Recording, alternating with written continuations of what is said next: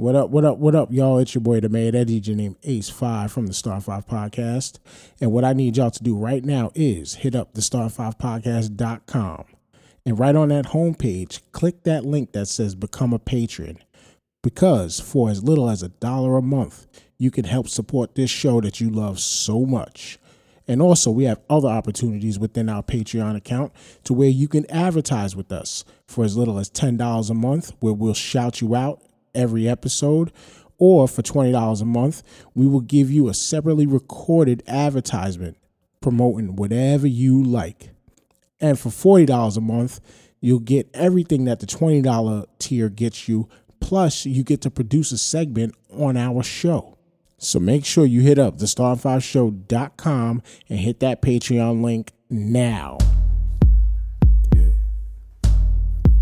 Sound chamber. We live in entertainment. Come on. Come on. Hey. Put your hands up.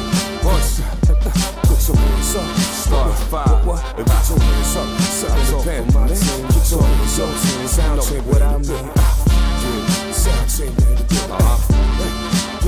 Yo, this is the tip-off, kick-off, whatever, get it poppin' hot. I'm 7 sides, 6 man, and I'm starting 5. The Mayor and JP, like Ron and Kyrie. Get the latest on the greatest, I talk for my team, yep. Sport news on the tube, starting the ball. Like Maya, I need more, so I turn to my boss. NBA, NFL, MLB, who do it better than these fellas? You tell me, this a champion team, understand? Missing y'all sick of the shine, cause they on the climb, y'all in Carmelo land. Need to lay off that la-la, beef barbershop ready. Get your info proper. From the Beckham, that kick goes to the Beckham, making one-hand grabs to the end zone. They got it covered. Word to the mother. I run rap, they run game reporting. Dan and JP on it. How y'all want it, huh? Yeah, bunch.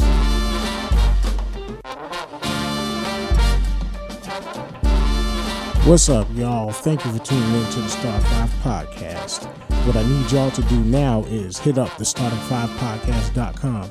That's where you'll be able to find all of our podcast streaming links, our Instagram, our merch link. You can even become a patron right at the front page. And also, you can leave us a voicemail at 929-352-6219, and we'll play your voicemail on the next episode. New episodes released every Thursday. That's right. This is the Starting 5 Podcast.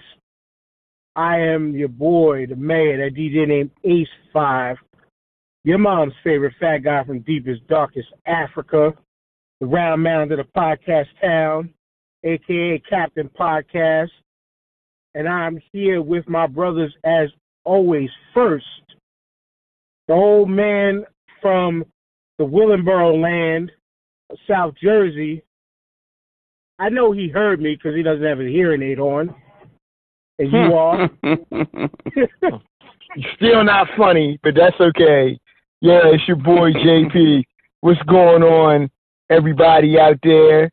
And to my brothers Dan and TJ, what's going on? Hopefully everybody is having themselves a great week and looking forward to it the weekend.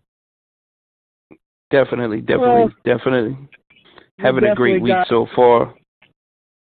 And the light bright from the North Star was a little bit younger than the old soul brother number 1. What's up? It's the Green Eye Bandit, a.k.a. your favorite Jedi Knight, TJ Davis in the building. What's up, fellas? Nothing much. Chilling, brother. Chilling, that's it. We are good. And last but not least, immensely special guest. He definitely was on the show in the past, back when we was live doing this on Blog Talk Radio back in the day. Brother to the legendary Benji Wilson. We got Jeff Wilson on the phone with us tonight. What's going on, Jeff? Hey, peace and love, brothers, man. It's an honor to be, with y'all again, man. Really appreciate it. Definitely, man. But without further ado, man, we got to just jump right into this news because we want to have a conversation with Jeff. Once we get through our couple pieces of news we got to talk about, we're going to have a conversation with Jeff on the second half of the show. TJ and I rock it out because JP's got some old head business to take care of. So we're gonna rock out with our homegirl Summer Willow from the Ladies Love Hip Hop podcast. We're gonna talk about her in the podcast, things she's got coming up, and because this is Women's History Month, we always dedicate at least half of our show to the ladies. This month, we're going to talk to some specific ones individually. As you know, as I mentioned, we're going to have Summer Willow from Ladies Love Hip Hop on. She's got a lot of things going on. We're going to talk about Missy Elliott and the legend that she is. Next week, I can announce it now, but next week we're going to have our homie, HHDG family, Nicole Porter, a.k.a. Retro P. She's going to be on to talk about her new production company. So stay tuned for that. And then we got some goodies in store for you for the rest of the month, all dedicated to the women of the world and women doing great things and legends, like how we're going to talk about Missy Elliott tonight. So without further ado, man, let's just jump right into the news. JP, I know this ain't your favorite team in the world. This is TJ and ours. Jeff, I'm sure you're not a New York Knicks fan. But everybody heard about the nonsense that went down just recently in MSG, Madison Square Garden. Spike Lee was told the way that he was entering the Garden for over 28 plus years, you're no longer welcome here, little man. I'm sorry. Exit stage left. But you can use our VIP entrance all the way around the corner on 33rd Street. What's everybody's first thoughts about this shit that's going on? JP, I'm going to start with you. To me, it's a disgrace. Nobody has been a more loyal fan to the New York Knicks than Spike Lee. I mean, I read a report yesterday. This man's been a fan he got courtside seats for 28 years. If I'm not mistaken, he spent, $10 million over the 28 years for those seats? You treat this man whatever he wants. This man is paid $10 million for almost 30 years. Are you going to treat this man like this? Charles Oakley, 30. Almost 30. Almost 30. Almost, because as he said on First Take, 28 years. He actually worked his way down to those seats. Yeah, he's been there. He's been there for 28 years. He's been a loyal, diehard New York Knicks fan. Even Charles Oakley came out today and said the NBA needs to investigate the Knicks because they're treating the Garden like it's a plantation. And you know what they did with Charles Oakley. That was a disgrace. So, I mean, it's just telling me they have no respect. But hopefully, with the new regime they got coming in, Steve Stout, Leon Rose just got hired yesterday. Maybe brighter days are coming for the Knicks. And James Dolan can stay his behind out of the spotlight. But it's a disgrace to sit up there and treat a man like Spike Lee, a man like this here, who has been a diehard New York Knicks fan like this, man. It's a disgrace. Yeah, definitely. I say it is too. Now, TJ, a couple questions for you before we throw it to Jeff on this. But TJ, I again being just as diehard as Knicks fans, but smarter because we're not spending even hundreds of dollars on going to these games. First question is wasn't there a report that just came out not too long ago that either the Knicks or Dolan parted ways with MSG? Or am I wrong? Did I happen to see the wrong news report? You probably read that wrong. Dolan has an entertainment group, and that's separate from Madison Square Garden that he's trying to get off the ground. And I think that's where Steve Mills is going to be a part of from this point on, where they do concerts and host events at venues all across the country. Like, they got something big going in Vegas. He got into a bidding war to buy the Forum. So that's the entertainment part. Maybe he was saying he was going to walk away from the Garden in terms of that, so he could focus on that aspect of his business. Okay, yeah, no, because I remember seeing some kind of article that had mentioned something about that, but because that's what led me to thinking, like, wait a second, if that was the case, and it wasn't like I mistook it at first, I mistook it by way of, holy shit, James Dolan's finally gonna be gone from the Knicks. I mistook it like that, but I knew that it was like, no, it was some kind of business dealings that didn't have to do with the Knicks. And so I said maybe that in Spike Lee's case, it's just maybe like under new management situation. They're not familiar with what he was doing. No. What Spike said in his interview, because I heard him on the Michael K show, that James Dolan has to walk past his seat to leave or to get to his seat every time. And he's like, do you speak to him? He said they don't even acknowledge each other. So he don't say nothing to him, and he don't say nothing to Spike. And what he said on First Take was just like, James Dolan walked up to him and said, "Hey, Spike, we need to talk." And he said, "Talk about what?" Like he made it like, "Talk about what?" We ain't nothing to talk about. And like Jeff, I mean, before I get your opinions on this, is like my point of view on this was this: all they had to do to just stop this from being a scene, all they had to do is say, "Hey, Spike, we got some policy changes here. Unfortunately, you can no longer use this elevator." Well, that was the problem. Now, right, but that's the thing. It's like, you're here now, so you got it this time, but next time, please use the VIP entrance over on 33rd. Well, that was the whole problem, because they released a press statement saying they told Spike on several occasions that this was an issue, which they lied from the gate. Right, which Spike said no, I didn't get an email. They got my number. I didn't get a phone call, but they sure don't call me when my payments are due. Right. Right. So, Jeff, what was your opinions on this when you heard this? Man, you are hitting the head on every cylinder, man, for real. Like, let this be known, actually, New York Knicks is one of my top 5 all-time teams of all time. First is always my Chicago Bulls. I mean, both franchises are in a funk right now. Second is the Lakers, who is the best in the West right now. But you gotta look at management within what Doyle is going to do next, because now the sports world, he has a red eye. It's kind of, to me, in a light of the former Clippers owner, forget his name now, the racist Clippers owner, Donald Sterling. Yeah, thank you, brother, Donald Sterling, and it's getting to that complexion. You look at greats of Charles Oakley, what happened with him, what brother JP really highlighted when he was talking earlier. And now for the face of your franchise, like how Jack Nicholson is with the Lakers, Spike Lee is for the New York Knicks.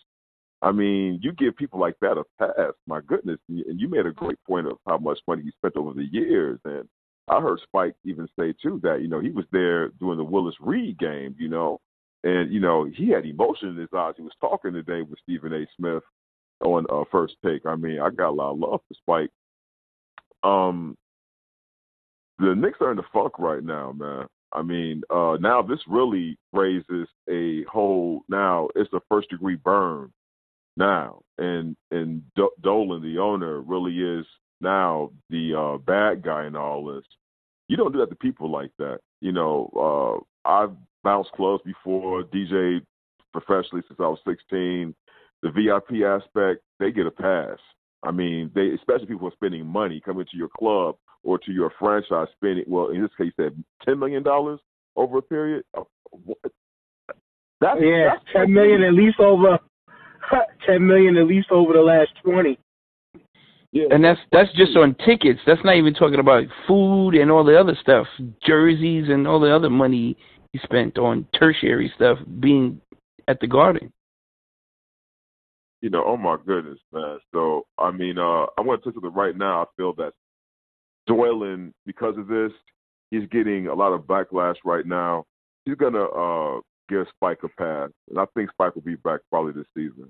he needs a big apology. Maybe Spike is so strong and so, pro-black willed, he'll be like, you know what, I'm going to stick to my guns. I'm not coming back this season.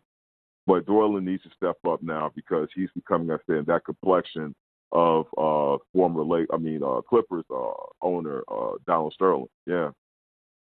Well, Jim Dolan has been a thorn in our side ever since 1999 when he took over the team from his daddy. And I have to specifically mention 1999 because that was the last time we had any true success in the playoffs.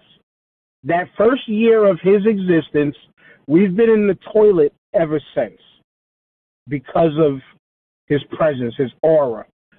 What I was talking to one of the supervisors at my job today, and what he said is something I've mentioned before, and I still stand by this. If he ain't gonna sell a team, then he needs to do what he did for the New York Rangers. Take himself completely out of the picture. Just say, I got the checkbook. You let me know what needs to be done. He did that for the Rangers. The Rangers started to see success. The Knicks are a different animal, though, man.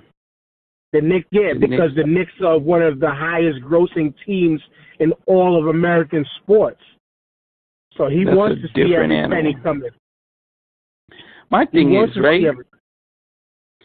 is, Steve Stout knows Spike Lee, probably on a personal level. He hasn't reached out to Spike. I mean, this is the guy that's supposed to be controlling the narrative for the PR aspect of something like this. Why didn't he reach out to Spike and say, hey, you know what? We need to fix this. That's a conversation we don't know if it was had yet. And two, Steve Stout just got there. Let him still get his freaking feet wet. Let him piss in the bed at least one time. When you get that new mattress. let him leave his first stain in the bed real quick before he's really diving in. I mean, he's gonna have to dive in now because, like you said, just off the hip hop connection alone, they know each other before this. They got him. Yes. But Steve Stout just got there. He just got there. But transitioning on from somebody who just got there to somebody who is now out the door, Mr. 911 is a joke. Flavor Flav has been fired. Well, fired, released, whatever. Get up, get down.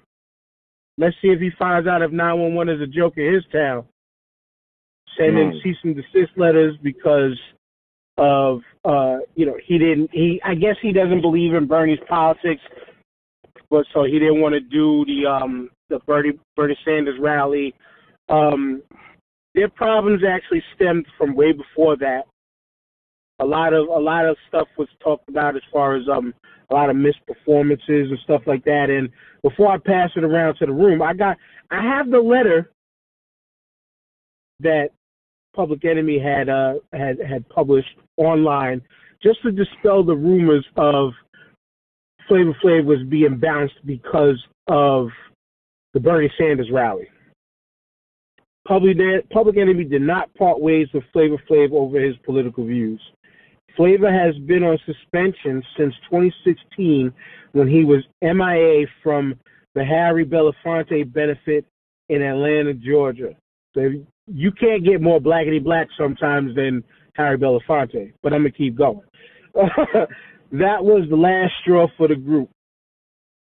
He had previously missed numerous live gigs from Glastonbury to Canada, album recording sessions, and photo shoots. He's always chose to party over work. Public Enemy Radio toured Europe and co-headlined with Wu-Tang Clan in May 2019 without Flavor. They have also done numerous benefit shows without Flavor. While Public Enemy Radio was moving forward, Flavor Flav was starring on the reality show Growing Up Hip Hop New York, where an episode featured his children discussing an intervention and putting him into rehab. It's time to move on, and everyone wishes Flavor well. Signed by Chuck D, DJ Lord, James Bond, Pop Diesel, Ja. I guess they have the years of when each member just joined the crew. Yeah. So Jeff, Wow. what was your first thoughts when you heard about this going down? To be honest, another divide and conquer type tactic. No matter what. I have a brother who I haven't spoken to in years, but that's his decision. I want to say that. Like, I love him forever. So I'm for my brothers. I'm for my people, man. Number one, no matter what. I remember the Ray Charles incident in the movie. I don't know if that's true or not, where his I think manager named Jeff got him out of money and all that. And, he had to let him go because he was kind of, getting money underneath the table from Ray Charles. These are things that destroy us as a people, man. We have to realize the bigger things at stake. I'm my brother's keeper, so my brother's gonna trust me. He's working for me. He's gonna be just as well as I am.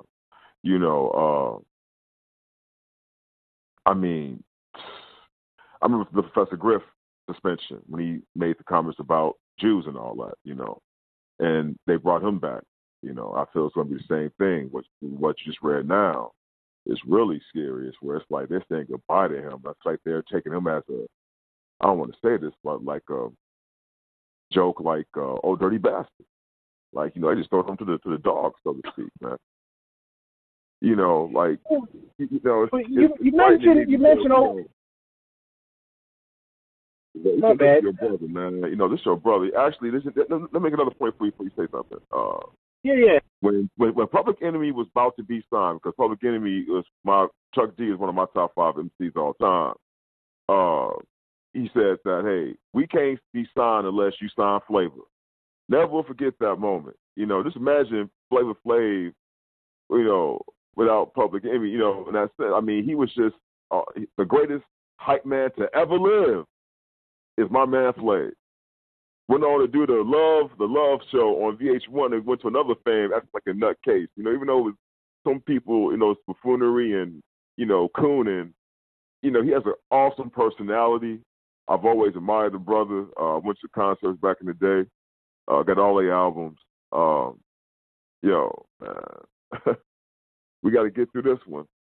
I hope something can be resolved, but it's like they're just throwing Flavor away. But I'll never forget that. Hey, you can't sign Flavor. You can't sign us without signing Flav. That was what it was back in the day. Now you letting him go, the one you demanded to be signed with you from the beginning, your start to your rise in fame as the greatest political hip-hop group of all time. You letting this man go is something bigger than we're not realizing right now of what they're probably trying to please someone else by getting rid of him. I don't know who pissed who off. You said that, Harry Belafonte is icon to our people. I don't know if the shows he missed, whatever it may be, but we need to resolve this. Chuck is a real man. I put that out there right now. While I know what he is, he has to reconsider this. I think it's just to show people that he means business, and it's like another suspension publicly right now, rather than being a in-house suspension that I didn't know that even existed until you said that, brother. So, in some respects, I hope the same thing. I hope maybe it is just an in-house thing.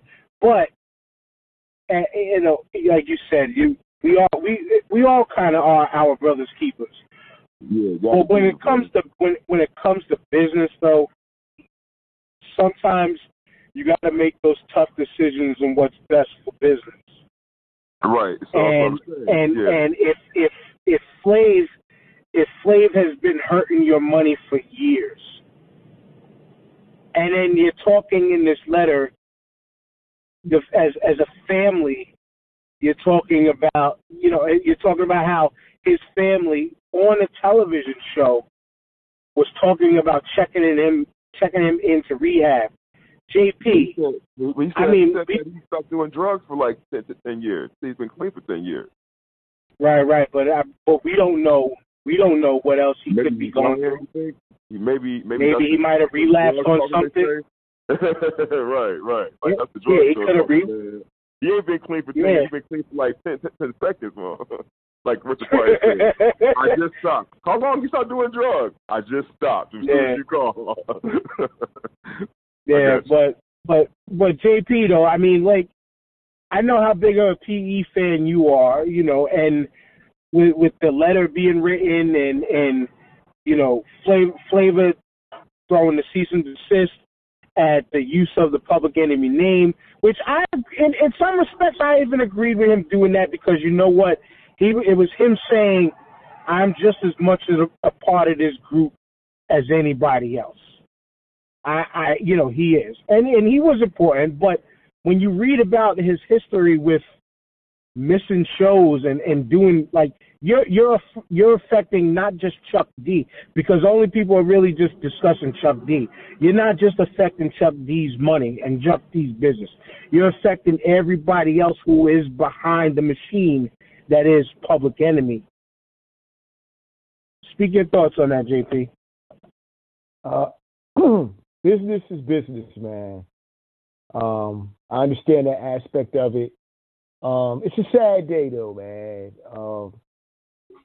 Public Enemy is definitely one of the best, if not the best, hip-hop group of all time. It's made the most important political album probably in hip-hop history. It takes a nation of millions. And it's like Earth, Wind & Fire.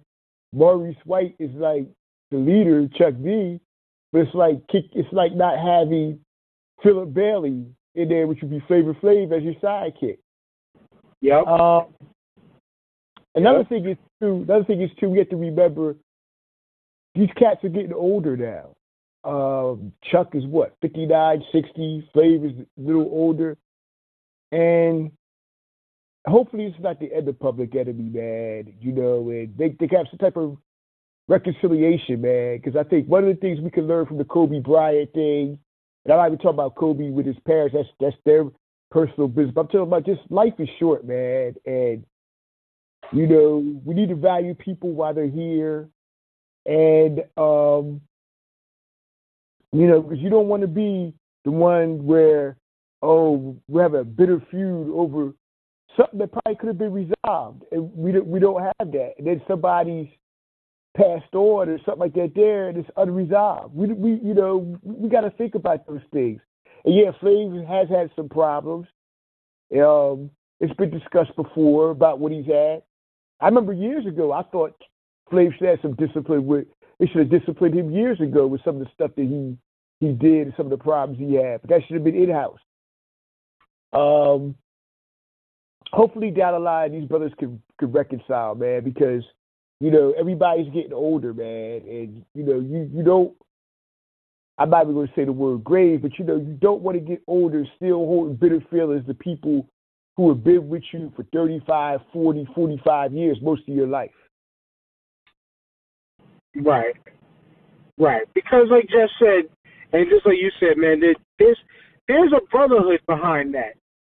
Of course. There definitely is there's a brotherhood behind that. When you spend so long, you know, like I just got finished listening to yesterday Jamel Hill's podcast, and she was talking to Fonte, and even Little Brother didn't stay apart for too long, and it was like a moment like Fonte was talking about how him and Big Pooh, like they were sharing the stage together, get off the stage and just walk their separate ways, but it took something, which unfortunately was Fife's death, for them to pick up the phone and be like, you know what, man, what happened with past is past. You know, they talked it over, and it's just like, I love you, you're my brother, and let's move forward from this. So hopefully, TJ, they do have that conversation sometime soon. Yeah, I think part of me sees this as this was a long time coming. Like, you know, how long are you going to carry this man before he does something destructive to himself? You know what I'm saying? It's just like, yo, when people see Public Enemy and they consistently ask, where's Flav? You get tired of that. You know what I'm saying? And at some point, you got to let these people be themselves. I don't think Chuck wanted to do it personally. I think he wanted Flav to be a part of everything Public Enemy has been. And Flav is a part of Public Enemy. He is an integral part of the group. But when you're not showing up for events and concerts and tours, that's huge, man. How you not show up for a tour? An entire tour. You're not putting, you're not sacrificing for the sake of the group at this point. When people are doing the same for you, it's not being reciprocated. People are going to feel a way about that. So, nobody's knocking Flav for his individual endeavors or what he wants to get done. But, when it's time to get back on stage and perform as a group, you need to be there. Because not only the people in the group are expecting to see you, but you have fans as well that want to see you and want to see you on stage rock out. So, you're shortchanging them as well. To me, I mean, like everybody else says here, you hope it's not a permanent thing and they can work past it. But Flav's got to look in the mirror himself, too. You know what I'm saying? You can't just put it all on Chuck. I mean, Chuck made a business decision. At the end of the day, that's all I see it as a business decision. And, if Flav gets his act together, or if they can come to some type of terms and work it out, I'm sure he'll accept Flav back. Like you said, Chuck is a man, and he never was one to bite his tongue or, wish ill on anybody, unless it was the establishment, or white folks. But in terms of helping each other out, Chuck is the first one on the front lines for that. So, I mean, you got to look at it from, both perspectives. And Flav ain't in a place or a situation where he really can respond and say, yeah, these people are out to get me. You never heard nobody say that about that in the group. So, it's just that I think Chuck is cutting his losses at this point, and he's like, yo, listen, whenever you feel ready, you can come back, to come to the table and discuss it.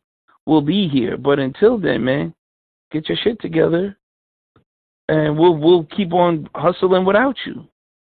Right, and that's a situation where when you let go of somebody like that, you gotta tell them it's just like we'll welcome you back with open arms, but you have to change. Right, you have to change. Flav, get your shit together, basically. You know what I'm saying? Pretty much. But great conversation, y'all. With that being said, we just got to take our first break real quick, and then we're going to come back and have a conversation with Jeff Wilson. He's had a lot of stuff going on. Stick around. This is the Star 5 Podcast. Check them out as new episodes are released every Thursday on Apple Podcasts, Spotify, and the Star5Podcast.com. Welcome back, ladies and gentlemen, to the Starting 5 show. Right now, we're going to have our special interview with our guest, my good brother, Jeff Wilson. Jeff, how you feeling so far, good brother? Man, I'm just so happy to be in you all's, in a sense, spirit and presence, man, right now. Y'all doing a great show. I love the format. I love the feeling. Everything's on point, man. I'm just glad to be a part of it, man. I love y'all, brothers, man. Thank you again for having me on. Anytime, good brother. You know that, anytime. We're going to get into some stuff here. I guess we can start off with just, I know it's a difficult topic. Yeah, but people don't know who really I am and who my brother is. So if I could say it, I'm really, a vessel of carrying it. Maybe within my life I can show my talent, but my name is Jeff Wilson, and my brother is the famous one. My brother is the legendary basketball player star out of Simeon High School, out of Chicago, Illinois. His name was Ben Wilson. People close to him called him Benji, and my brother made history by becoming the number one high school basketball player, not in the city, not in the state, but in this country. So you think about over 30 million children who play the game of basketball at that level. My brother's considered being, as the future talent to be seen on the professional level. back in the season of 84-85. It happened almost now 36 years ago. Brother had just a great spirit about himself, just really a once-in-a-lifetime type of personality. Unfortunately, on the eve of my brother's basketball season, he was confronted by 3 individuals along with his girlfriend. According to police reports, it was a robbery. It was a fight. My brother was shot twice. My brother died the next day, where just not the city mourned, but the nation mourned. And blessedly, still to this day, he's talked about. He's relevant. People have never heard the story, and it's shocking to them hearing about the story as far as the impact my brother's life had off the basketball court to a more social political views within us as what is called African American people within the epidemic of crime amongst ourselves. So my brother's life has, as far as basketball player, has definitely transcended into the culture of, say, life of us trying to get along with one another, bringing awareness to stopping violence amongst ourselves. Really, really deep topic, but I just want people to know that.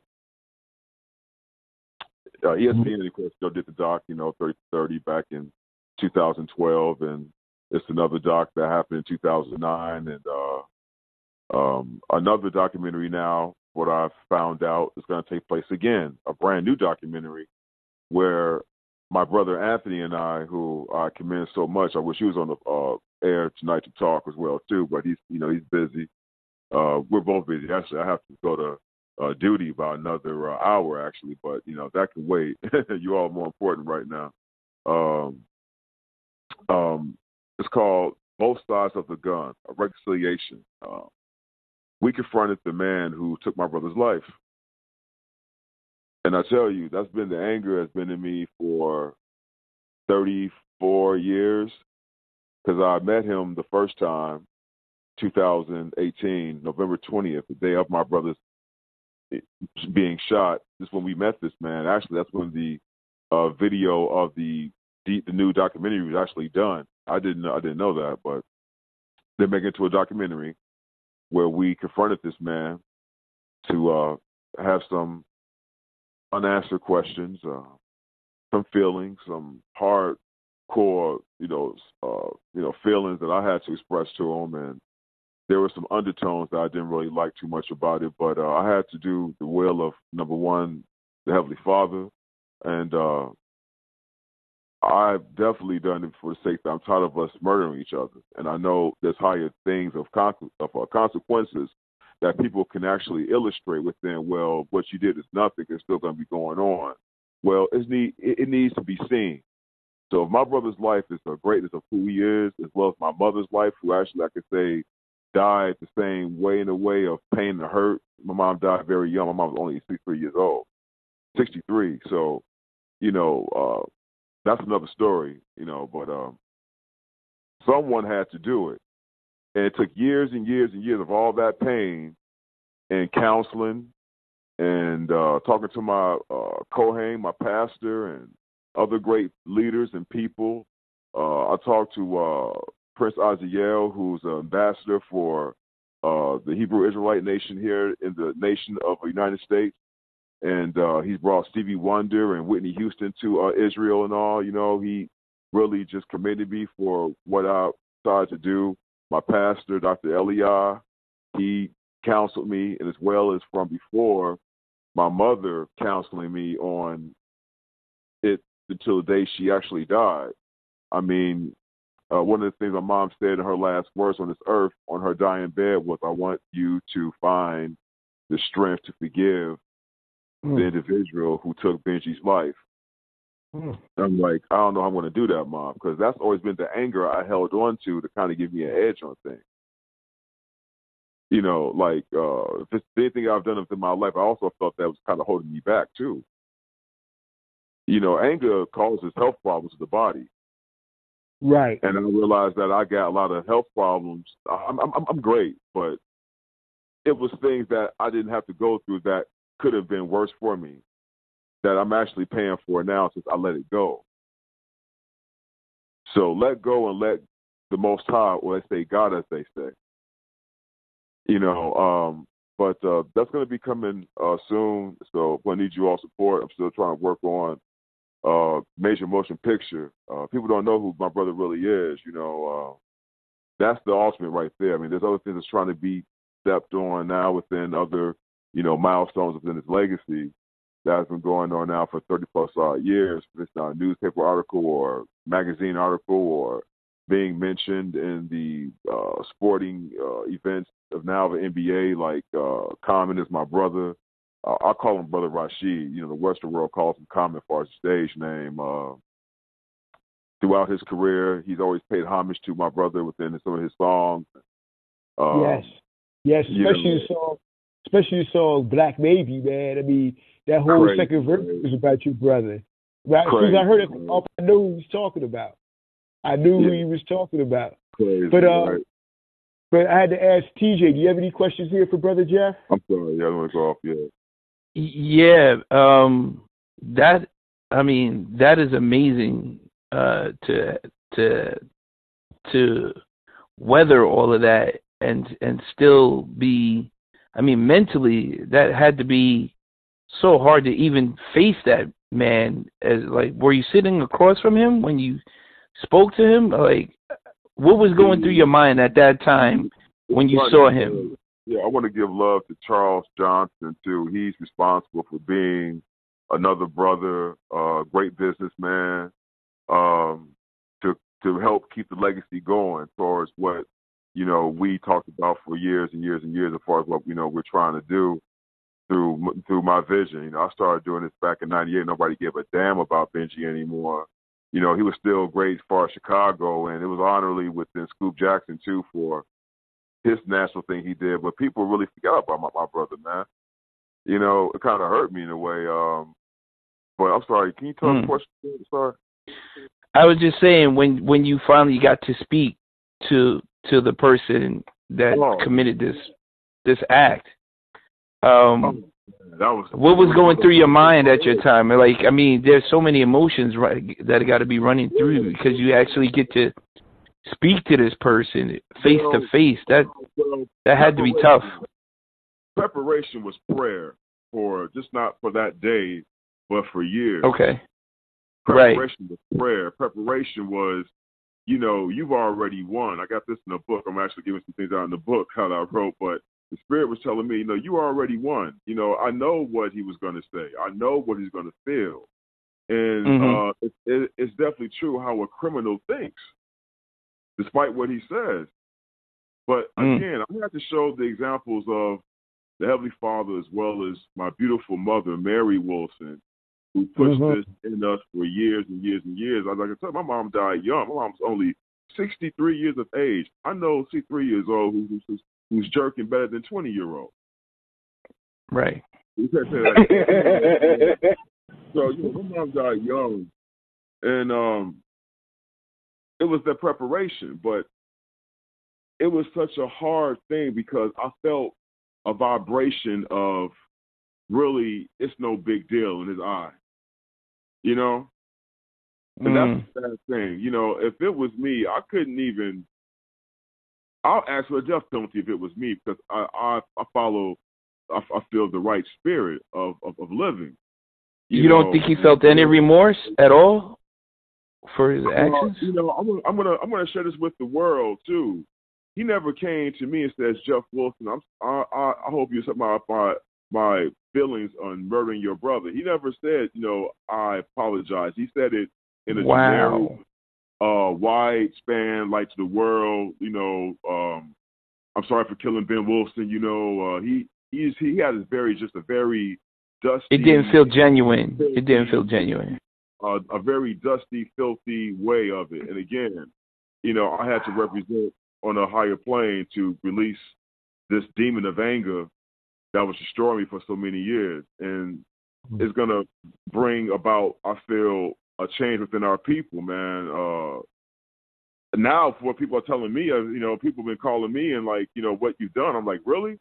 I'm very humble and modest in that sense, but I did it for really me because it was killing me for all these years. Right. You know, I probably could have been 6'6" like my brother Anthony. You know, I'm the shortest boy. You know, stress kills things in your body. I was going through it for years, even in relationships. That anger sparks seeing his face. It's like seeing a monster. It's like seeing, you know, in the fictional world, like Freddy Krueger or, you know, Michael Myers, Jason Voorhees, for real, man. So I had to really let that anger go so I could live. And the Father says, hey, in Romans 12:19, do not reward evil for evil. Vengeance is mine, says the Most High. I will repay. So that sealed it for me there within the counseling of my mother since I was 12, 13 years old, from people that I've mentioned, other athletes, mentors I've been talking to for years, some of Benji's fans. I haven't really talked to any of Benji's teammates, which is kind of, you know, heartfelt in a way. You know, I think they are still in pain over it for so many years. I mean, we just lost actually one of Benji's teammates, Kenny Allen, off the 1984 championship team. He died back actually around the same time Benji died in November of last year. So that was another pain for me as well, too, because I couldn't, you know, I couldn't make the services.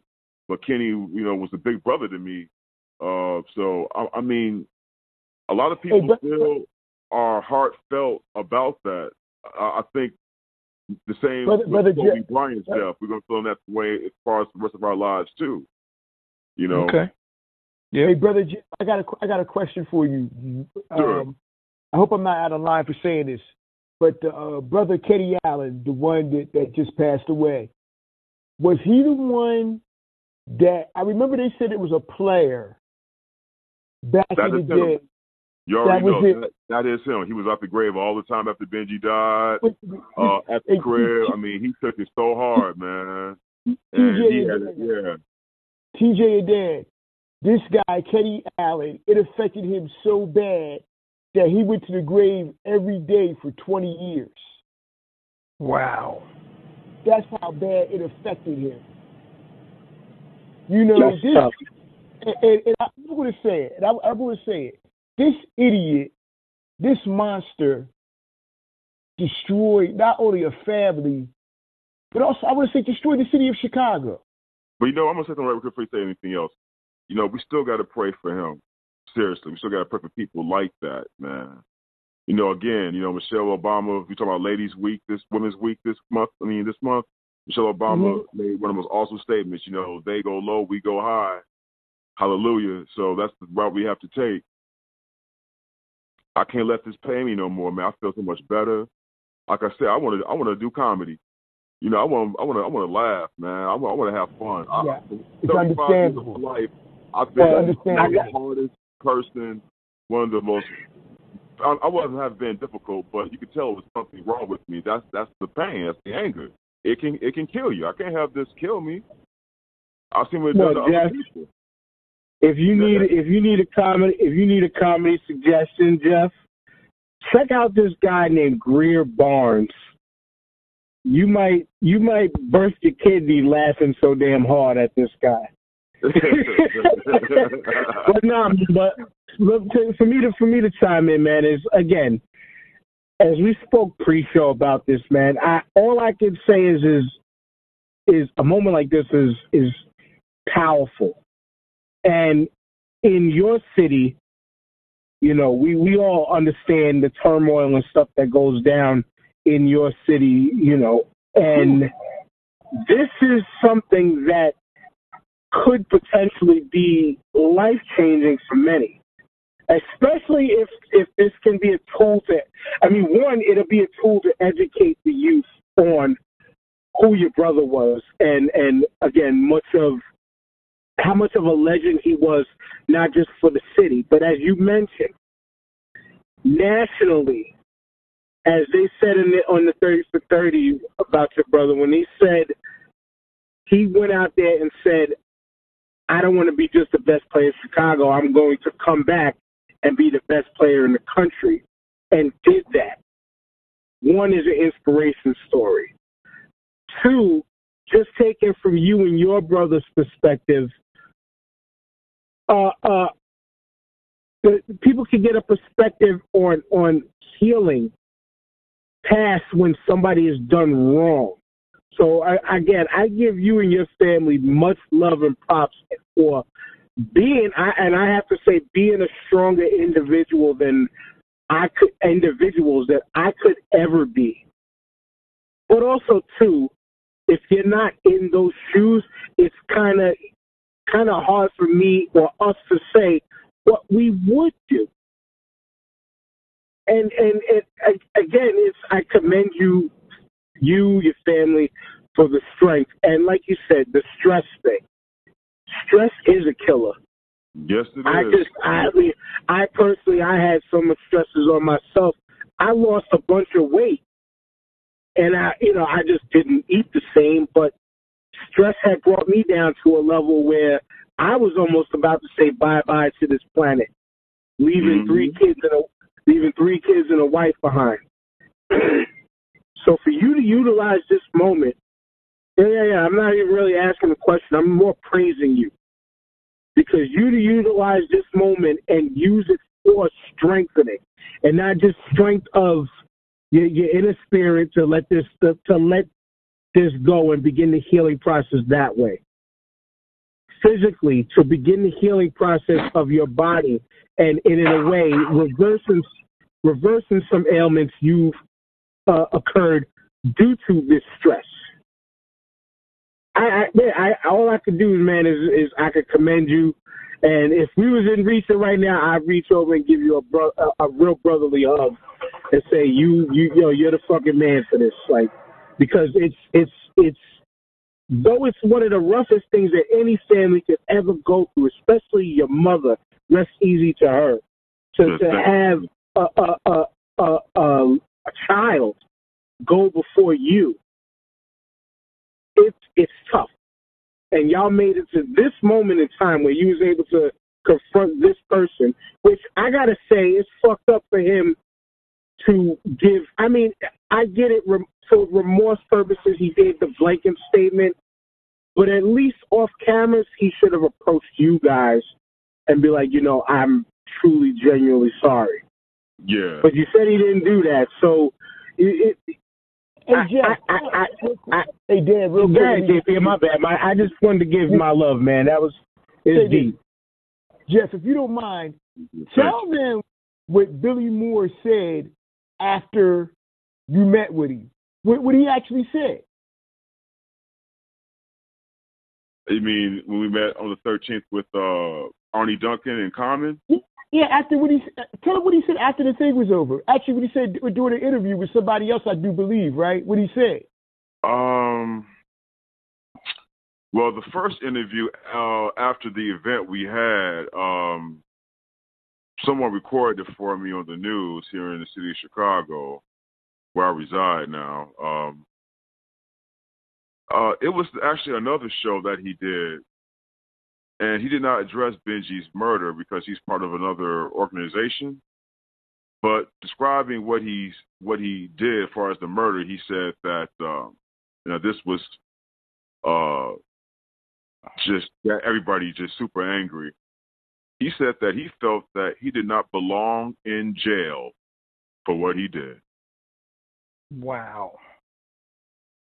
They should have put him back in jail after a comment like that. Yeah, that's insane.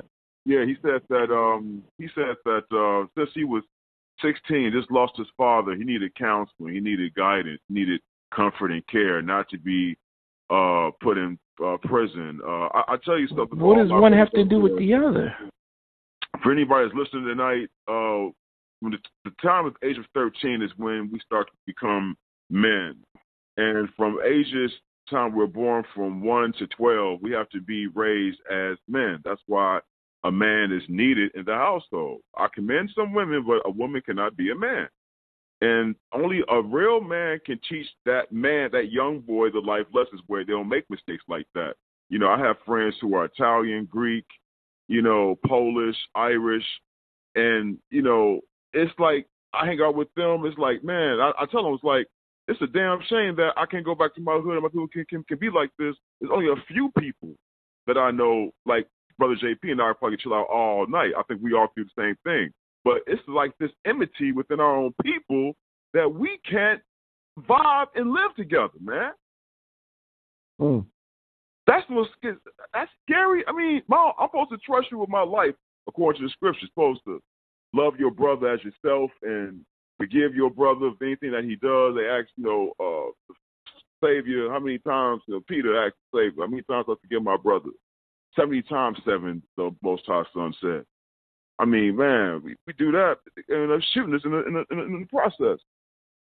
Man, I mean, so we have to just grow spiritually, man. I know it's more of a spiritual connection with us to rise as a people, especially at the times and that we're living in now.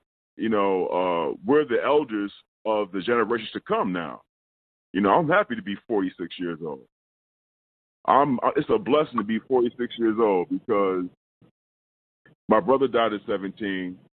My other brother died at 40. I lost 2 brothers. My oldest brother died when he was 40. And I lost a dear friend whose birthday actually is next week. He would have been 47. He died when he was 23. Little homies I knew, 18, 17-year-old dying, going to funerals all the time, man. So I'm blessed to be here, and I'm blessed to understand that at those ages, I didn't know nothing. This is a sweet time for us, man. It is so sweet being older. I want to see 20, 30 more years. Yeah, I agree with you. I'm with you on that. Chicago, who are 18, 20 years old, who are planning their funerals, man. That's what I'm trying to let people know. Like, you all living a illusional death. You're supposed to be planning your funeral at 20 years old. Life is about living. The Father said that, if you do my commandments right, you don't have to see death. That's the most powerful things of prophecy I've ever heard in my life. And I look at the old folks that I work with at my job and all. I met one man, 98, laughed. He looked 25 years younger than his age, man. I'm serious, And he believed in the scriptures, and and living, clean life. Talk about the mistakes he made, just sharp as a tack. 98 years old. I met a lot of people like this, man. So I mean, there's a beauty within being older. I mean, my uncle was 77. There's a beauty. I want young kids to understand that. It's a beauty within being older. It's this David Chappelle had a show about him getting the Mark Twain Award.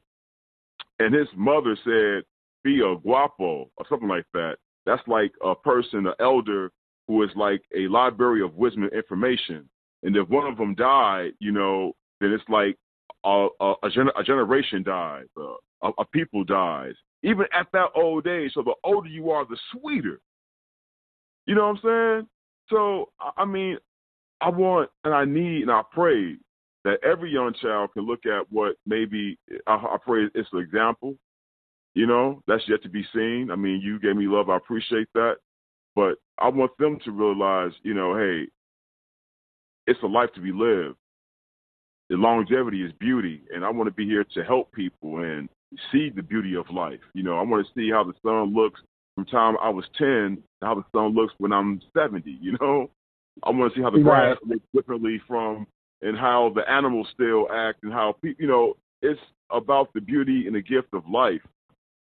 And, I know I couldn't have got there without letting this go. Because, I mean, like you said, you could have left this planet the same as well as I, too.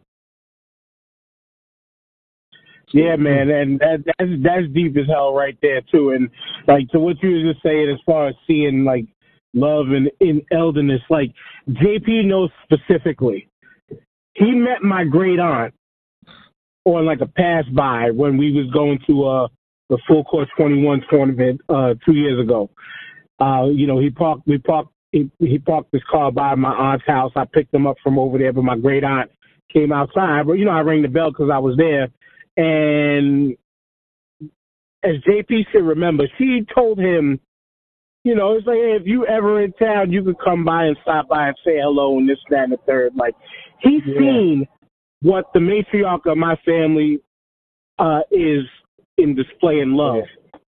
And that's how my family has gotten down. And I wish not everybody has that kind of upbringing or symbol in their family to deliver that. And so yeah, let's stick around, all of us here. And I'm the younger one here. You just said you had a friend that would have been 40 now. I just turned 40. And I struggled and climbed through my dark place to say, and I've said this to myself on numerous occasions while I was in my dark place. Like, I want to be around here to be called Pop too. Hallelujah. You know, and I'm not a man of the scripture like you guys are, like you and JP are. I'm not. I'm married to a Pentecostal Christian. I choose not to believe in the higher power situation. But I've always moved good. But I defend mine. But I've always moved with a good heart and good spirit, unless you fucking me over. And just one more point, because we gotta move on, definitely, man. And I appreciate you for giving us your time. Yeah, I appreciate y'all too. Hey, no matter what you are, you're still my brother. I still love you. So remember that. Yes, and we definitely love you too, Jeff. We got, you know what I'm saying, divide and conquer thing. I don't Muslim, whoever. You still my brother. Even sister said you still love the Egyptian the same way as your brother. So, you know. Mm-hmm. Well, when that guy said, I don't believe I deserve to be in jail. How recent did he say that? How recently did he say that? Yeah. About a week and a half ago. This is that. See that just right into the point. All-Star game was the 14th to the 16th, right? It was okay. So he just said it Friday. It was the 14th of last month when he said that. That was to me. That was a reaction of the days and times that we live in now. We didn't live in the same times that we do now then. To where then you committed your crime, you was going to jail. We're in a different time now where people want rehabilitation. They don't want certain types of jail sentences, especially for us people of color. He looked at what he did back then in the 80s in a 2020 lens. He couldn't do that. He shouldn't have done that. And I just wanted to say that I had to say that point there because he was dead wrong for that. And that was a damn shame, and unfortunately it's embarrassing. But again, so because we got to move on, man. So we wanted to give you the opportunity to give your final shout outs. And JP, thank you once again for keeping us in contact with Jeff. I think you're on my Facebook page, Jeff. If not, you can reach out to me whenever. And with whatever projects you got going on, man, don't ever be afraid if you need our help to reach out to us, man. Like if we have the means or whatever to be able to even get to Chicago, I'm down to make the trip. As long as it's history. I feel my brother can't rush. They say rest in peace, but I feel him. I'm gonna tell you like this: what James Brown did as far as like promoting like one of the biggest shows ever in the history of life. I'm gonna need y'all. I mean, the goal is the movie, so a lot of people don't know about the legacy of Benji and my brother Ben. So I mean, I just need y'all support with spreading the word. The book coming out soon that I'm doing, and of course the documentary, the new documentary is coming out nationwide, worldwide. It's called Both Sides of the Gun. Arnie Duncan, who is the former Secretary of Education appointed by President Obama, he was part of the team of doing this as well too. So Mr. Bilal, who's part of the IMAN group, I don't know what it stands for, the Inner City Muslim Action Network, I think it's called. That's the organization that the Mr. Moore, who took my brother's life, he's part of that organization, helping people out of prison get construction jobs and stuff like that. So he's on a documentary. as well as my brother Anthony Wilson. He's representing strong there, and of course Mr. Charles Johnson, who is our manager and help carrier within the legacy of my brother Benji. So, and as well as my mother Mary Wilson as well too. So cool, man. Well, please send me all the information, whatever you got, so I can record commercials and stuff for you that I could play on the podcast. And, whatever images you got, I want to put it up on the Instagram. Even if it's up to making a page on our website, man, like, you got that from us. You got that from us. But again, man, like, if you need us for some shit to travel, give us a reason to take time away from where we at to come through, and we'll come through.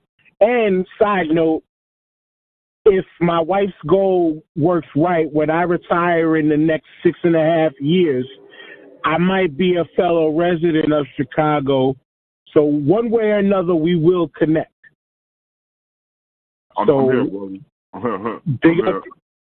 big ups to you. Big ups to your family. Thank you again, JP. Final shout outs for you, Jeff, and then we got to move on.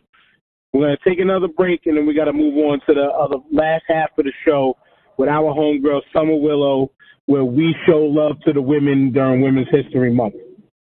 Yeah, Jeff, give your final shout-outs and all that. Always praise to the Most High for giving us the ability, that breath, the air that we breathe to be here. Our parents, our relatives who have helped us along the way. I want to say love my brother Anthony. Love him a lot. My brother Curtis, even though we don't speak, love him too. He's the legendary, iconic fire of manhood is our brother Curtis. The spirit of my brother Brumette, spirit of my beautiful mother, my beautiful father, extended family, the lady in my life who stuck by me, fans around the world, throughout the country, know about the legacy of Ben Wilson. We need your support. Thank you. And you all here, the starting five. Love y'all, brothers, man. Thank you so much for having me on. Yes, sir. Love you back, brother. Thank you for being part of the show tonight, man. Appreciate it. Yes, definitely. Once again, all love. Love you. Love to your family and all that. And stick around, y'all. We'll be back on the other side.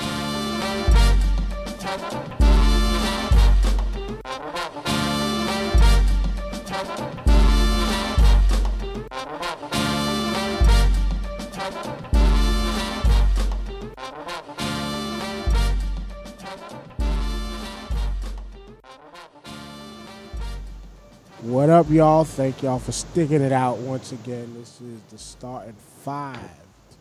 Now, on this part of the show, with my man TJ, we have a special guest.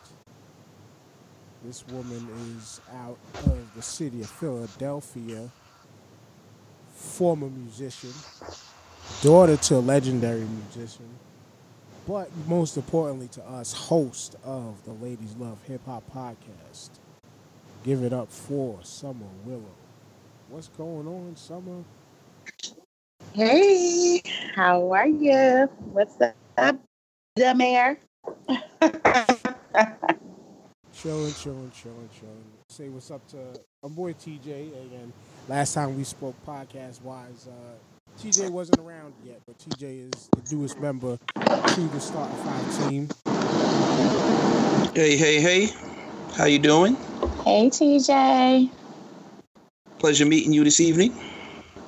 Absolutely. Happy to be here. Let's talk some stuff. Yes. So first stuff we got to talk about is the podcast. You finally, and I'm saying finally, came back after a little while, but I personally know that there was some readjusting that had to go on.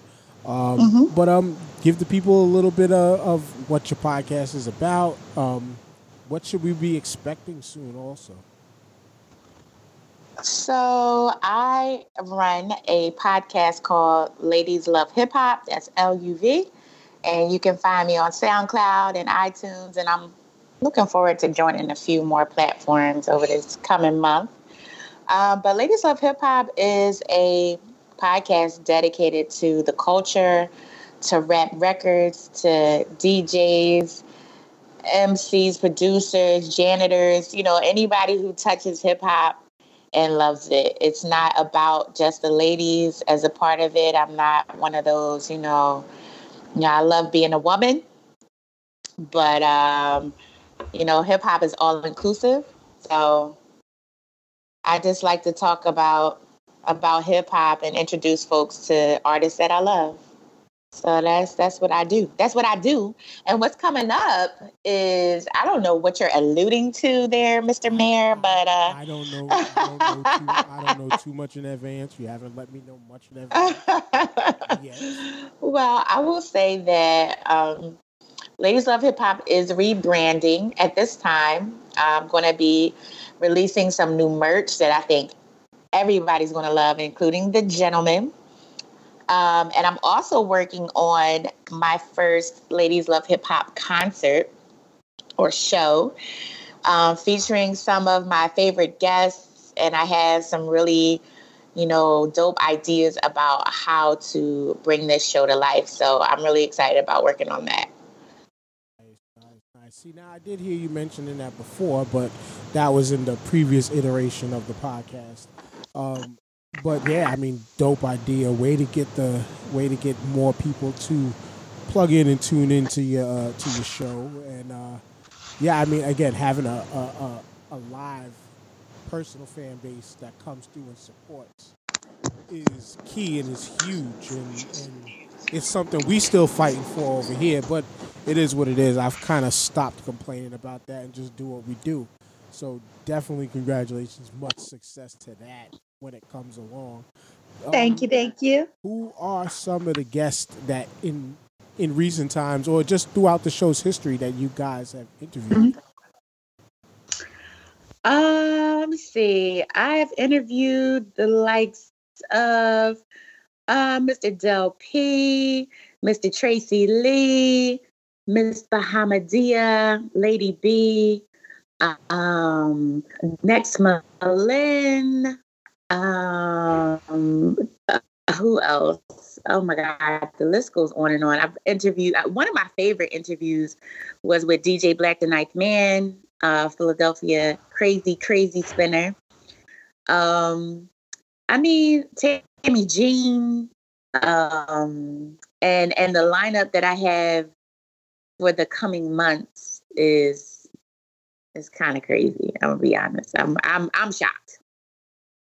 Good. Well, I know I plan to be in that lineup somewhere along the way, but I'm not as famous as the names you. Let me not forget.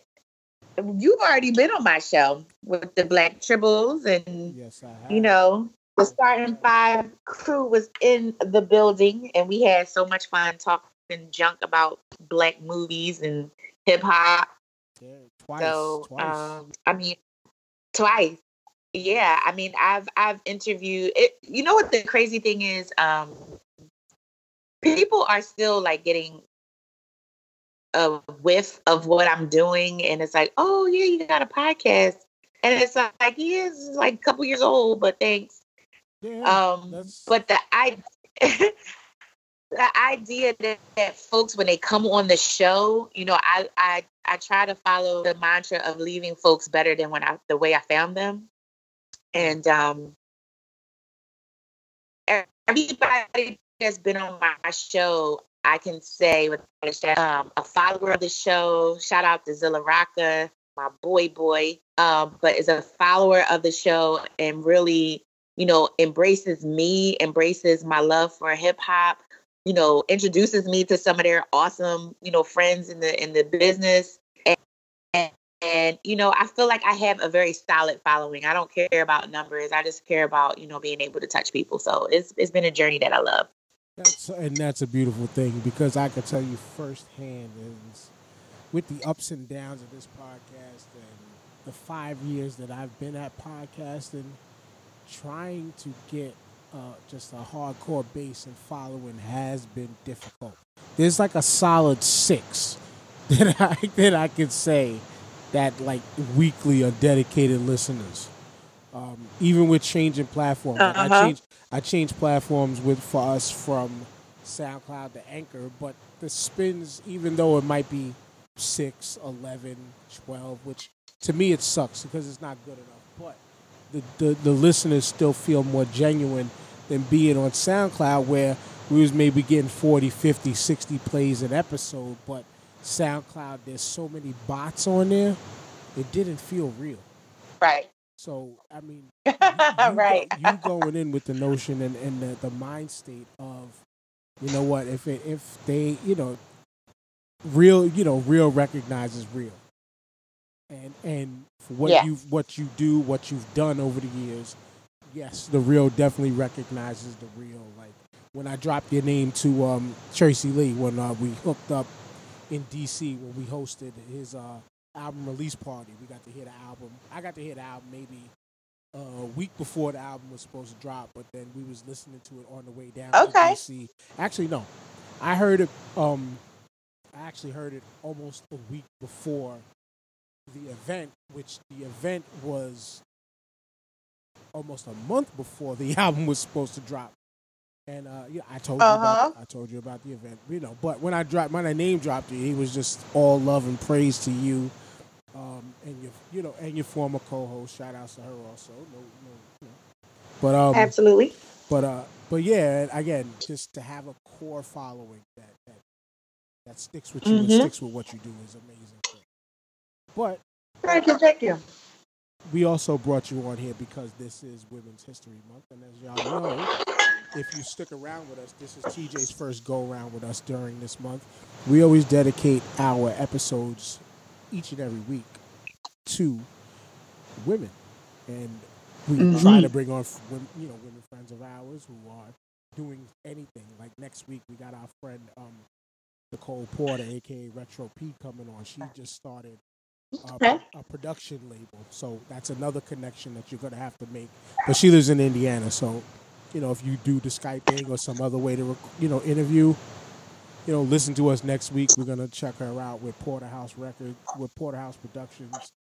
They got some good stuff coming on. I'm gonna try to see if I can squeeze in a couple others for the end of the month. But every week we dedicate something towards women, and this week, you being a lady that loves hip hop, we're talking about a lady that exemplifies hip hop, pop culture, all around genius, musical genius, several time award winner, writing credits out the ass, just all around bad. I mean, wore a garbage bag suit in the video and killed it.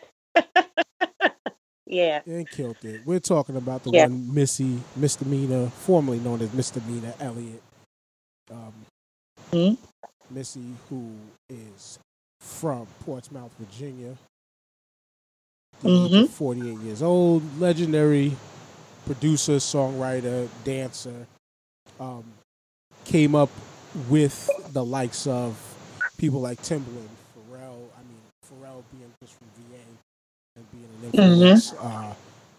Can't forget Magoo or Magan Ooh, however he would. No. But we can't forget. Yes. You can forget if you want to. Yeah, that's fine. We can't forget. You can not mention. That's up to you. But he was a part of it. He was a part of it back in the day. But yeah, Genuine and Aaliyah, right? They were all down with the same crew. Yep. Yep. So Summer, you being the guest, what has been your thoughts on, as I'm reading her real name, Melissa Missy and Elliott? Yeah, she has a cool name. That's one reason why I like her. You know what? Missy doesn't get as much of the flowers that she deserves. And I'm not 100% sure why, but I think that she is one of the most genius creators of music of our time. She is definitely not like everybody else. She has her own style. She's not afraid to show it. And she's pretty much created a lane of her own. People tried to get in it, but you just can't. I think people pretty much resigned to just like, I need a Missy joint versus like, I'm going to try to outdo or be like Missy. It's kind of like you just want to be a part of her sound. And she's also influenced style a lot. I mean, she really went crazy sideways with the trash bag. And, you know, that trash bag evolved into several shiny suits that Missy would wear, you know, on interviews and in videos. But I just think that her song, her ability to be her authentic self is why she's a game changer. Right. Yeah, true indeed. Because, I mean, the finger waves, the color hair, the big lipsticks, you know, it's again, and then too, for being what was perceived as a big girl with the dance moves that she's had. Yeah. Like very, very, it's not truly even, I mean, I wanted to say innovative, but it's not really innovative. It was more revolutionary, if you want to say, at the time, because the only time you really caught women dancing in videos was more or less in R&B videos or background dancers in hip-hop videos, not the lead choreographer in a rap song. Mm-hmm. And then and the way her confidence exuded over records and just the overall just presence, like she had a presence about her that was just like she had that like if she was in the room, like you knew she was there whether she was there or not, with all of her 5'2" frame. Like the presence probably was bigger than the room. TJ. Yes. She's just been phenomenal. In terms of like her videos, I think she's like the only rival could be what Busta Rhymes did with his videos. She was like the female version of that, with the extravagance of all the background characters and all the moving parts going on in her videos and stuff like that, which made the visuals even more exciting to go with the song she had put out. She was such a huge presence behind the scenes before she even came out of her own as well, being a songwriter, you know, creating groups. I mean, she practically started that group 702 and did most of the majority of writing for them. She did writing for Aaliyah. I mean, Genuine, she helped so many people and touched so many people. And as far as producing, I was watching a show with Timbaland, and he said they were just two animals of the same, you know, kind, because they would just live in the studio for hours and hours working on production and make sure it was right and tight. So, I mean, the woman is extremely focused, extremely smart. I think she's more of an introvert, though, personally. Like, she doesn't really put herself out there like that. So, I mean, the only real people know Missy are the ones behind the scenes. I mean, for all her outside braggadocious videos and extravagance, she's really not that person behind the scenes. So it's a wild contrast between the two people in terms of what she does as a performer and what she does personally. So I like that. I mean, she balances that well. And she reigned over R&B and hip hop, which is very hard to do for a female. On top of that, hard to do. And you can throw her joint on in any club right now or any party, and it's going to be turned up. I mean, that's just the type of music. When you hear a Missy song, you're happy. You know, you're moving to it. It's just, she's got a vibe. She's got a vibe. And it's not like a silly vibe or anything like that. It's not coming off as corny either. It's like a legit party vibe. And she's been solid. And, you know, she's been holding it down for, like over 20 years now? I mean, the woman is strong. She's got awards. Solid. Yeah, I mean, she's got awards to back it up. She's got people in the industry to back it up. She writes for every and anybody, whoever needs her services, it gets done.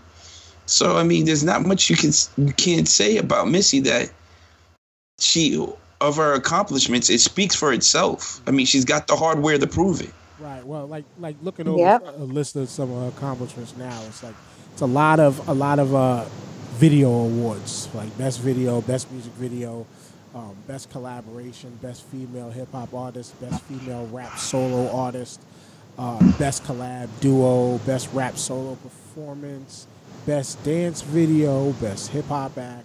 The list goes on and on and on. I didn't give specific names from where they were from or what years, but she's just won a numerous amounts of I mean, through. she was on a tour with Alicia Keys and Beyonce. They all did when they were doing their tour together, and I think she was like the Right. opening act, and she was crushing it, which made it harder for Alicia Keys to come on after that, and then Beyonce to close the show. That's heavyweights right there, and she was crushing it on a nightly basis. I remember my mother and sister going to see it, and she had the crowd so charged that when Alicia Keys came on, it's like came down a little bit because she had everybody hype. I mean, she could hold her own against anybody in the game right now, Yeah, regardless. but it's not. Definitely. But it's not a competition thing, nor it's ever really been a competition. True. On the competitive side, Summer, even though I just said it's not competition, but we never hear about her. And this is the question I wanted to ask: is we never hear about her in anybody's top MC lists. She is recognized as a rapper. There's no doubts about that. She is Yeah. recognized as hip hop. There's no ifs, ands, or buts about that. We know her Mhm. stamp is certified in the R&B world, in the songwriting world. But Mhm. for what she's done, I forgot what song I was listening to on the radio, and I was just like, you know what? I love this track, but she ain't saying shit. And ain't nothing wrong with that sometimes. Ain't nothing wrong with that sometimes. But it's just like, Well, again, we never hear her in that greatest. We hear her maybe in the greatest. Well, you know what? I'll save that question. But go yeah. ahead. As far as the greatest rapper, like we don't hear her in those lists. Well, Well, I mean, if we could all be honest, she's not the greatest rapper, right? And here's the thing, it's always subjective. It's always subjective. This is So true. somebody's opinion about how somebody's rhyming skills is subjective. But I can be personal about it and say that, lyricism is very important to me.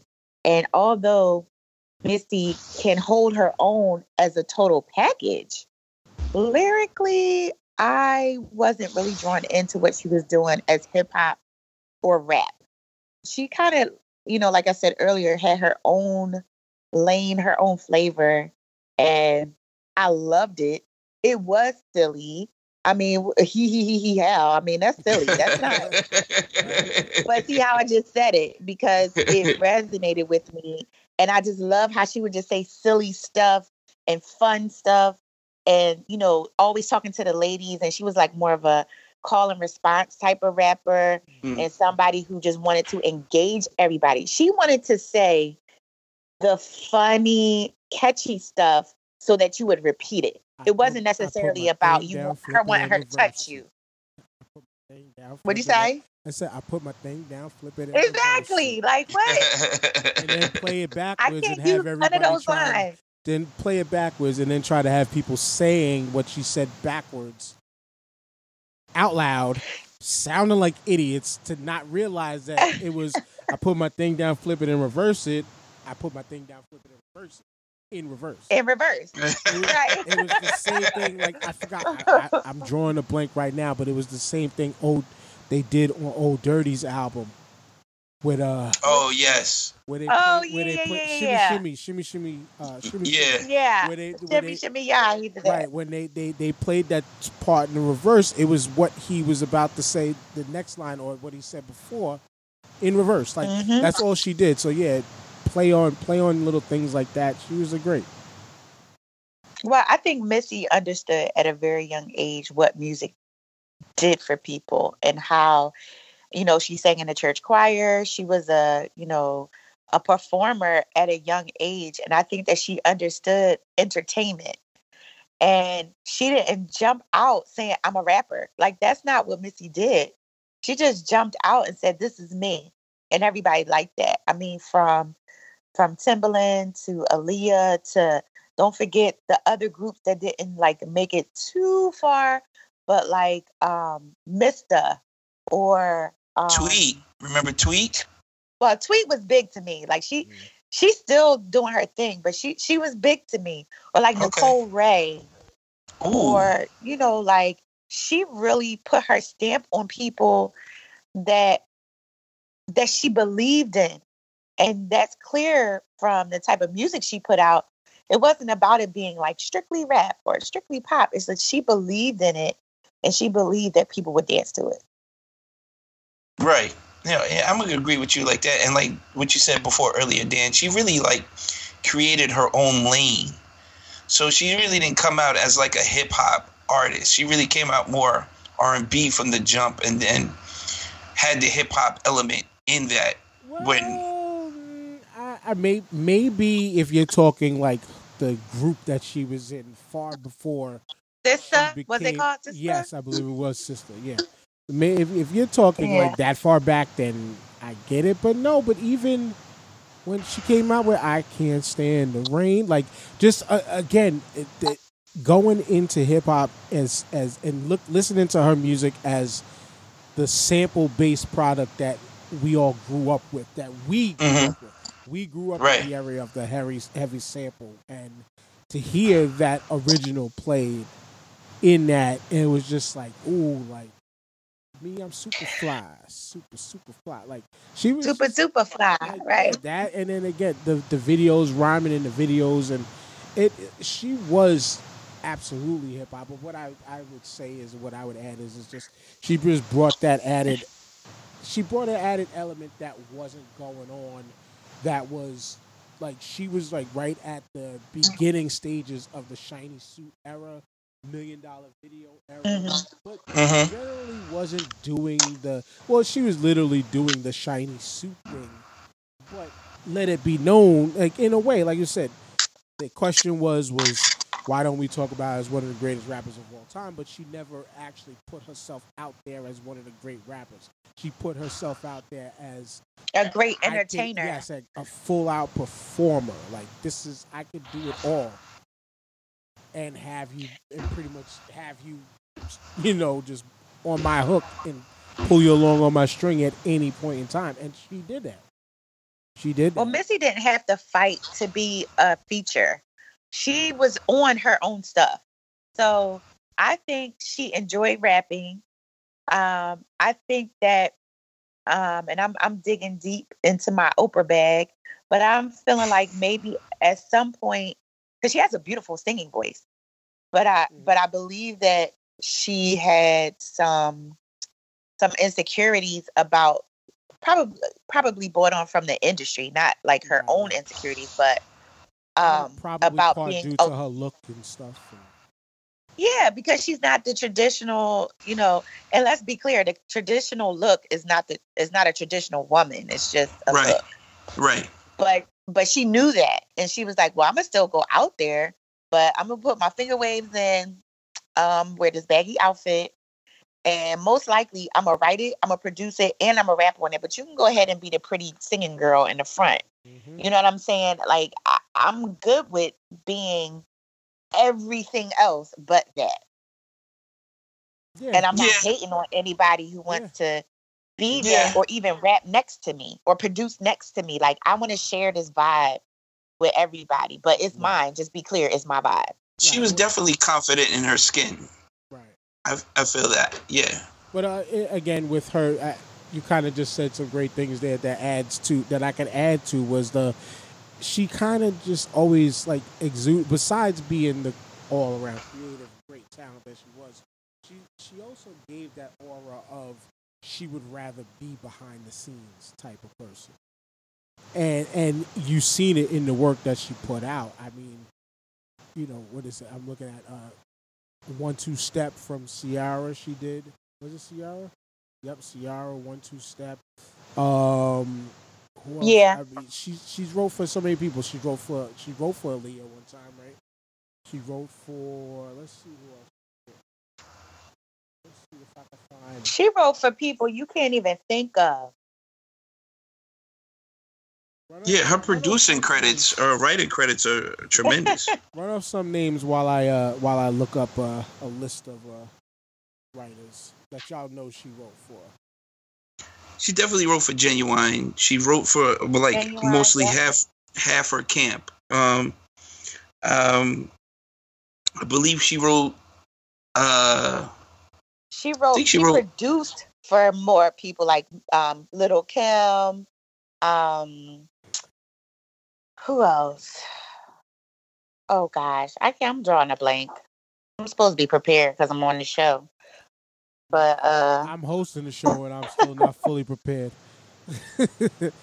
Anyway, Missy, if you're listening, we're getting it together. That's okay. I'm a 5-time Grammy winner, winning singer, songwriter, producer. Her stock is just again. If you know what, it's mentioning the few names we mentioned is kind of good enough. Because to be honest with you, for what I'm looking over now is if we were to try to start mentioning, we wouldn't be able to finish the show. I just put it like that. Is we wouldn't be able to finish this podcast if we really read all of Missy Elliott's accolades.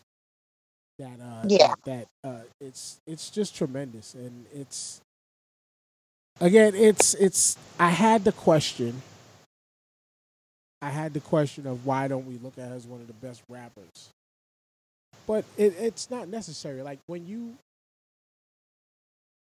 can write Aaliyah's One in a Million.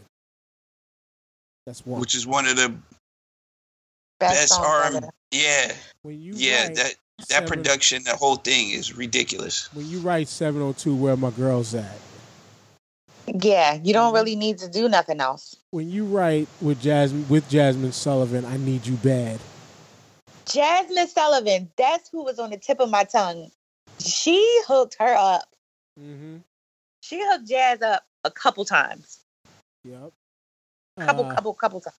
She wrote for Maya, Nicole Ray, Can We, SWV, co-wrote and co-produced that with Timberland. So Gone for Monica, and that's just one of the hits for Monica. Yeah, several hits for Monica. Like I said, man, it will be here the entire show, but we can't be here the entire show. Because this is the end. Give us two more. She produced for Whitney Houston and Beyonce as well. There you go, 2 more. Boom. I mean, that's legendary. Cut the shit. She worked with Total, TLC, SWV, Mary J. I mean, that list is really long. She said in an interview that people don't realize how many people she's produced or worked with behind the scenes that people don't put out there. So I mean, those checks are getting cashed regardless. So Missy is doing fine. Exactly. She put herself in a position that I think she wanted to be in. I think that she wanted to be like the type of person that could still go to Walmart, even though she surpassed that. But like, she didn't want the shine as much as she wanted to shine her talent on other people and help other people come up.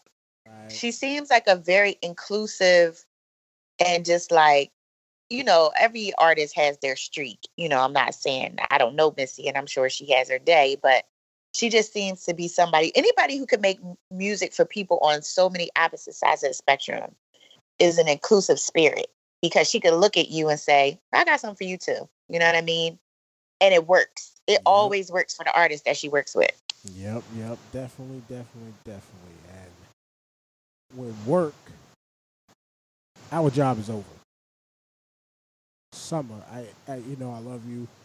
You've been a great friend. Love you too. And again, continued success with Ladies Love Hip Hop, continued success on work and the mentoring programs and all the other stuff that you're doing. Also, I'm not dropping something that you didn't just drop recently, but congratulations on your upcoming book that you announced on our show. If you want to tell us about that real quick and then give all your social medias and stuff. Absolutely. So you can follow Ladies Love Hip Hop, LADIESLUV, Hip Hop on Instagram, Twitter, Facebook, blah, blah, blah. My Instagram is I am Summer Willow, and that's SUMMER, Summer Willow. And yes, so I am going to be launching an online class in April for folks who have experienced any type of trauma or loss or transition, and how to pretty much just do a 180. And, I think that the phrase is, I know what I need to do. Everyone says that. And I believe them that they know what they need to do, but they don't do it. So I have I've been through some things, but I've also achieved some things.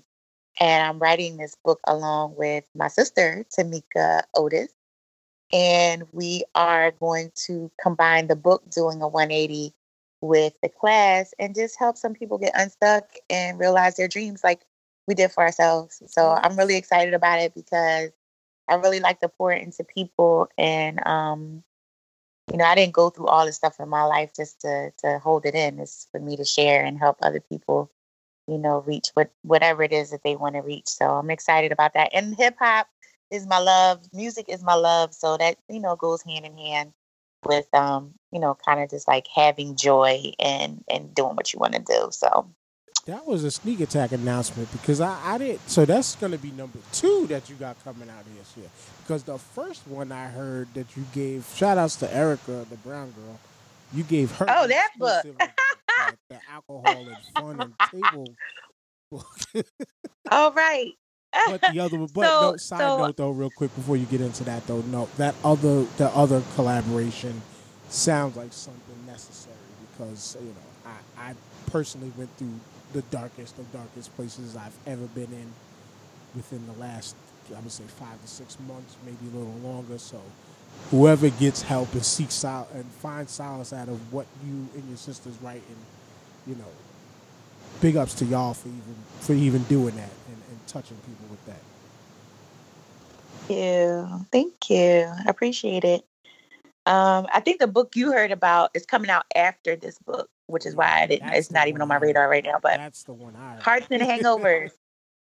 Hearts and Hangovers. So I was a bartender for a million years, and I have all these recipes that I created, and I put bartending down for other things, but I wanted to put that out there and give everybody all my little secrets and recipes. And it's going to be a beautiful coffee table book, and it's going to be comprised of anecdotal stories, beautiful layout, shouts out to my crew, and then beautiful drink recipes. So that'll be out actually for Black Friday 2020. Nice. Can I get a recipe in there? The Hennessy with no ice, cold. Is that a That's drink? It. It's cold? That's it. Just cold with no You know ice. what? Just for that, I got you. We gotta, but I'm serious. Like, well, not just that, but we gotta come up with a real slick, dumbass name for something simple, and then just make up a nice, funny story for something simple. Since you don't have it written yet, I think we can work this out. No compensation necessary. Let's talk about it. We'll do that. TJ, final shout outs for you. I'll give, but first off, let me say big ups to our partner JP, who, he's only able to make the first half of the episode. And big ups to the homie Jeff Wilson also for coming on out of Chicago. Yes, Jeff Wilson is the brother of the legendary Benji Wilson. He was able to chop it up with us tonight, talk about a number of different things that went on in the city over the past couple weeks, All-Star Weekend and all that good stuff. Plus, he had a couple events that he was able to talk about. So, big ups to those two brothers. TJ, you know what to do.